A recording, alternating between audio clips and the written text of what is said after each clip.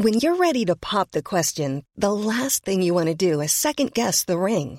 At BlueNile.com, you can design a one-of-a-kind ring with the ease and convenience of shopping online. Choose your diamond and setting. When you find the one, you'll get it delivered right to your door. Go to BlueNile.com and use promo code LISTEN to get $50 off your purchase of $500 or more. That's code LISTEN at BlueNile.com for $50 off your purchase.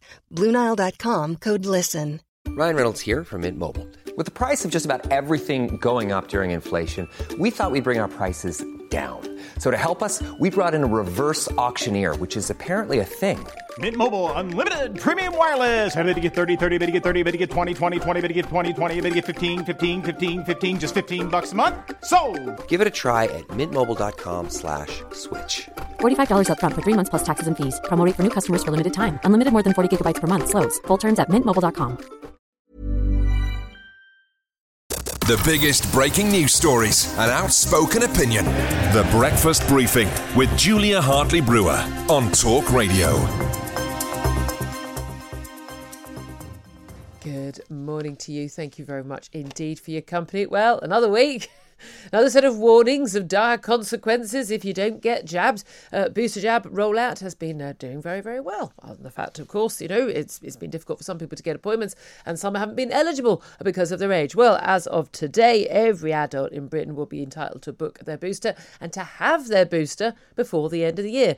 Given that it's already the 13th of December, that means we have to roll out 1 million jabs or near to every single day. Given that the best so far has been 500,000 jabs or so a day, and that's on just a few of the very best days, that might look like a tall order. So Boris Johnson last night, in his address to the nation, announced that the army will be drafted in to help. They're building some stand-up clinics and to deal with the logistics.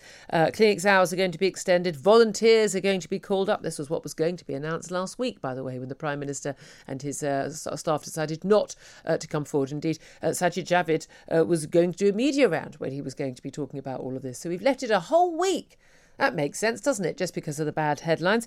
But also, crucially, NHS and GPs and other routine work by the NHS in terms of routine operations, often waited for years on end, we'll see that work delayed so they can roll out the jabs. This because we're told the Omicron variant is so risky. It is more transmissible. We know it's more transmissible. We don't know exactly how much more transmissible yet, but that does appear to be the case. Whether or not it causes more severe or milder disease, well, the evidence from South Africa, where it has spread far more widely and for longer, and they've had 4 weeks of it, suggests it is much milder. Not just milder, but much milder. However, the Prime Minister said, as the announcement made, that we were now at level 4 in terms of our COVID alert, which is a higher chance of the NHS being overwhelmed. What day of the week isn't it in danger of being overwhelmed? That we are in a situation where even if it is milder, the fact that so many more people will get infected unless they had their boosters, they're likely to get ill, and therefore we will see pressure on the NHS. Because remember, our job as human beings living in this country is no longer to live our lives be free and try to have as much happiness and joy and do as much good as we can in our lives. Our aim in life now, our sole purpose being put on this planet, is to protect the NHS. 6:36 is the time. Let's introduce comedian Steve Allen, who joins us once again. Good morning to you, Steve. Good morning. I'm trying to think since the last time we spoke to you last week whether things have got better or worse. I mean, on the face of it, level 4, work from home rule, now in place. We've got the threat of this vaccine passports vote tomorrow. We'll get to all the politics of that in a moment. But there's address to the nation. Prime Minister's addressing the nation, always a very serious thing. It's either a war or something terrible that's going to hurt us. There's never been an address to the nation, which means, hey, everything's really great. Relax, have a party, everyone. So I'm wondering if you're feeling a little bit more consternation this week or not. Yes, I suppose I am. Last week I was focusing on the hope, like a fool, trying to focus on the positive out of these things. But I can understand the explanation of the numbers game when it comes to something that's more transmissible but not as deadly, because that will still mean more people in hospital. Even if fewer people who catch it end up in hospital, more people will catch it. But then there's a big part of me that just screams, shouldn't we have had a whole year to make sure there's more capacity in the hospitals so that bigger numbers at winter. Steve, that's the sort of ridiculous talk that we would expect of a COVID denier, for goodness sake. I mean, we've been talking about this for 21 months. We had 3 weeks to flatten the curve because we didn't have the capacity of the NHS. Built the Nightingales, barely used. Didn't actually call up a lot of the NHS volunteers who came forward. People with proper, I'm not quite sure I can do anything other than swab somebody, but there are, turns out, tens of thousands of people with medical experience who would be useful, who wanted to work, who were not called up. We've had a lot of time. I don't know anyone who wasn't saying we're going to have a larger number of cases in the winter. I mean, I don't know anyone who has a clue about this disease who didn't think we were going to see cases go up this winter, and yet they didn't prepare for it. I mean, it defies belief, surely. Yeah, and I understand if you're trying to plug that gap just by training up staff, you've got a 7-year lead time. But as you say, there were other ways around it. The building of the Nightingales was nothing other than PR. There were empty buildings with no one to press buttons. There were tens of thousands of people who had recently left the NHS. They were working in agency, weren't necessarily with the NHS. They were available. I'm sorry, the NHS bought up the entire capacity of private hospitals, and they only used, I think, about 25-30% of what they had, even I think possibly even less. We had spare capacity. Yeah, I mean, that always will be the case, But that was at the peak, before vaccination. We had spare capacity. Yeah. But now, threat of a possible lockdown in the new year, because we might see the NHS overwhelmed, even when the millions of people, well, the vast majority of people have had 2 jabs, and the vast majority of those who are at risk of being hospitalised have had their booster.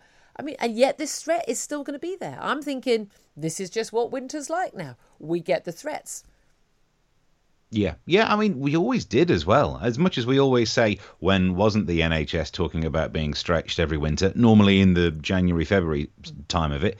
I'm sure they are. But as you say, it doesn't then make this that different. It will be slightly worse, but we should have been putting in steps to make that slightly worse easier to deal with. So I'm not feeling more positive than last week, which is a shame, because I was clinging on to some hope, as there was all this talk of how much it might be less deadly, which is what we need from the evolution of a virus. But that is what the South African data suggests. They are going through a 4th wave, and so therefore cases are going up. Most of them now apparently are now Omicron variant. They are seeing a rise in hospitalisations, and of course, inevitably, after a week, there will be some deaths as a result of that. However, things to bear in mind: they are not seeing an increased risk in hospitalisations or deaths as a result of this variant. In fact, it's gone down, despite the fact they've only got 24% of people, I think, with double jab. I think 28% who are single jabs. So no talk of any boosters in South Africa.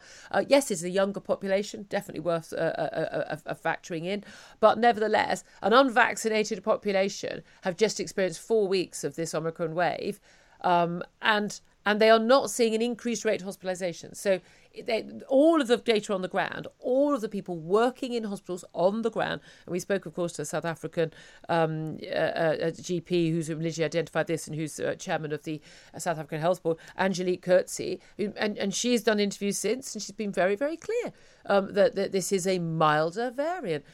I completely accept the risk that more transmissibility means there are more people who are put at risk, and therefore it is likely there will be increased hospitalisations. But we're not talking about it anything close to the rate that we saw last year. So why are we talking about this, as the Prime Minister did, as an Omicron emergency boost? It's not an emergency. It's entirely predictable. I mean, everything that is likely to happen, winter, we're going to see a seasonal surge. We're going to see a new variant that may be more transmissible. We're going to have the NHS, facing pressures because it's got built up pressures from the last 21 months of failing to do full care for everybody. I mean, none of this is an emergency. This is all entirely predicted and predictable. Yeah, I mean, having a variant that's more transmissible, you don't know when to predict it. I admit that's come out at the worst time. I don't know any medic or any scientist who said it wasn't going to happen at some point. Would you not, if you were in charge of a government, prepare for this as a likelihood? I mean, I had insurance for my flat getting flooded, and it got flooded, but I'd prepared for that eventuality. Yeah, and at least what they're doing now is offering the boosters. Now, that does make sense. Thankfully, it looks like the research is telling us that booster does really improve your ability to fight off this new variant. So at least we have a relatively simple thing to do. I agree that we probably don't need to make it sound like it's the end of the world, because we've been through things that are far closer to the end of the world in recent memory. Yeah, indeed. Again, it's just Prime Minister declaring an Omicron emergency boost. Given this call out for sort of volunteers, and this was supposed to happen last week. Sajid Javid, the Health Secretary, was booked on. Saw the press release that was under embargo, and then he didn't appear, and then they didn't have that announcement because of all the pressure over these revelations about the Prime Minister and all these Downing Street parties. This is something they could have announced a week ago. To be honest with you, if they were that concerned, but they didn't. The timing of this, the fact that it was an address to the nation, not a press conference, not a statement in Parliament today where MPs can scrutinise, the fact that he's managed to get pretty much every single front page today for almost exactly the same. Boris's million jabs a day, booster rocket, booster jab for every adult by the end of the month. Oh my God is the Sun's front page. PM bets on 1 million jabs a day to halt tidal wave of Omicron is the Guardian. It's pretty much every single front page. Instead of front pages about this massive rebellion from Tory backbenchers over the vaccine passports and indeed concern about yet more events, the quiz and goodness. Basically every single day, every evening there was a party at Number 10 for November, December last year. I think that's the easiest way of working it out. How much do you think this announcement was about the politics rather than the science? I do think it's interesting. This is a man who just last week was shouting at Keir Starmer saying he's playing politics. And then every other step seems to be Boris Johnson playing politics, not only with the timing of your plan Bs and your booster rollouts, anything to try and make sure that we're not talking about the stuff that actually makes a difference in the polls. And we saw on the weekend, it was the largest Labour lead that they've had since 2014. Yeah, which it's amazing. All it took was, like as you say, nearly the end of the world a few times for them to slowly get in the lead. And it's difficult to give them too much credit because it's like winning the Tour de France because everyone else had a bike crash. But I think there's been an awful lot of politics with this. This is not only, as they call it in that cliche, dead cat move.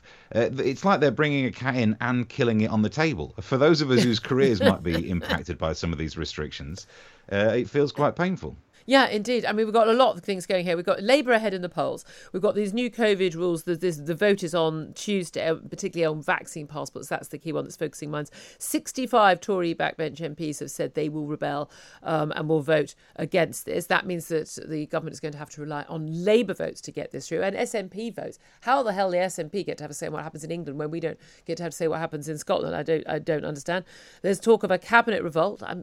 I am of the understanding about a third of the cabinet have spoken up against this. So we are, we're in decent territory there.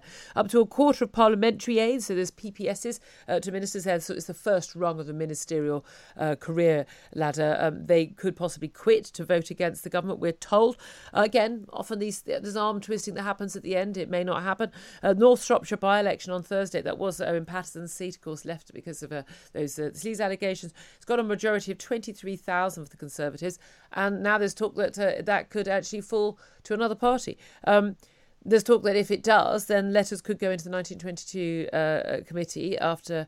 but they need 56 to actually see a leadership challenge. And apparently the likes of Rishi Sunak, Liz Truss, Priti Patel and hilariously Matt Hancock, just to give everyone a laugh on a Monday morning, considering their chances of winning. For a Prime Minister who almost exactly 2 years ago won an 80-seat majority, that's quite a big turnaround. But the world's changed so much. I know it feels ungracious of me to say that Boris Johnson did well because all you need to do was promise to get Brexit done and all of a sudden people would forgive an awful lot. But where I'm from, Mansfield, there was a lot of forgiveness that must have happened for those votes to be lent. But now it's not about that at all. There's been actual track record on actual prime ministering. And I think if you're judging Boris Johnson on that, it's a little bit different. Yeah, indeed. They were ahead in the polls a few weeks ago. It's all changed. Who knows? It may change back. 6:47 is the time. I'm having a more of the chat with Steve Allen coming up in just a few minutes as well. We will be talking a bit more detail about the booster rollout. This is Talk Radio. The Breakfast Briefing with Julia Hartley-Brewer on Talk Radio. If you liked what you heard, please subscribe and give me a good review. And don't forget to catch me on the Talk Radio Breakfast Show every weekday from 6:30 until 10.